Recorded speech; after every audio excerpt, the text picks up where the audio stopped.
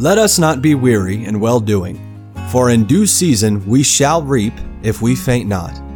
Believers have God's promise that when we faithfully obey Him and don't give up, we will enjoy the very best returns.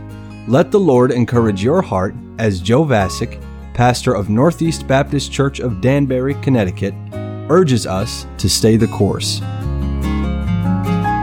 The Great Awakening of the mid-1700s had an immeasurable impact on the history of America. Under the leadership of preachers like George Whitefield and Jonathan Edwards, God brought a powerful spiritual revival to the American colonies, with multitudes of people turning to Christ, and many believers renewing their relationship with God. Some New England churches saw great movements of God in their congregations as early as the 1730s, and the flames of revival continued to burn and spread to other towns in the decades that followed. Then in 1755, in North Carolina, a new wave of revival broke out that some have called the South's Great Awakening, and the man God used to ignite it was named Shubal Stearns. Shubal Stearns was born in Boston in 1706. Later, his parents moved the family to Connecticut to the town of Tolland, just east of Hartford. His family belonged to the Congregational Church in Tolland. Then in 1745, when Shubal was 39 years old, he heard George Whitefield preach, and he got saved. Whitefield was encouraging people to abandon the dead religion of the state churches, nicknamed the Old Lights, and to form new congregations comprised of born-again people who had a passion for the Lord. Those who followed Whitefield's advice were called New Lights and Separatists. The New Lights in Tolland formed their own church, and they made Shubal Stearns their pastor. Not long after that, Stearns heard a man named Waite Palmer preach. He was a Baptist pastor in North Stonington, Connecticut. Stearns was intrigued by Pastor Palmer's doctrine concerning baptism, that only saved people should be baptized, that they should be baptized in deep water, and that church membership should only be extended to saved, baptized people. Shubal Stearns began to study the Bible on the subject, until finally he was persuaded that the Baptists' doctrine was Bible doctrine. Waite Palmer baptized Shubal Stearns in 1751. Then when Pastor Stearns shared his doctrine on baptism with his church people, they chose to be baptized as well, and to form a Baptist church. On May 20th, 1751, Shubal Stearns was ordained a Baptist preacher and was made the pastor of this new Baptist church in Tolland, Connecticut. Over the next several years, Shubal Stearns grew more and more burdened for people who hadn't heard the gospel. He sought the Lord for what he should do, where he should go. In August of 1754, Stearns and his family and several other people from the church packed their belongings and began to travel south. They stopped in New York City, and then in Philadelphia, and then in Virginia. In a Baptist church in Virginia, Shubal Stearns was reunited with his brother-in-law, Daniel Marshall, who had also become a Baptist. Marshall and his wife and children joined Stearns on his journey. In 1755, they all arrived in North Carolina.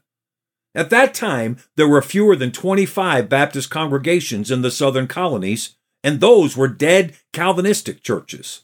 Shubal Stearns and his caravan stopped at the waters of Sandy Creek, a place where 3 major trails crossed, trails that connected them to all of the South. They built a meeting house, and with 16 members, they established a Baptist church, with Shubal Stearns as their pastor, and Daniel Marshall as his assistant. In just 2 years, the congregation of the Sandy Creek Baptist Church grew from 16 people to over 600. From that congregation, in the 17 years that followed, at least 42 other Baptist churches were started, and 125 men entered the ministry. It's estimated that by 1825, over 1,000 churches were started in the South as a direct result of the Sandy Creek Baptist Church. In 1758, Shubal Stearns established the Sandy Creek Association for the purpose of encouraging pastors and believers all across the region. The first meeting of the Sandy Creek Association on the grounds of the Sandy Creek Baptist Church is believed to be the first American camp meeting. And by 1810, there were over 400 such annual camp meetings from Georgia to Michigan. The movement of God that originated at Sandy Creek came to be known as the Separate Baptists. William Cathcart, editor of the Baptist Encyclopedia, described Shubal Stearns as eloquent, wise, humble, full of faith, and wholly consecrated to God. And few men ever enjoyed more of the Spirit's presence in the closet and in preaching the gospel.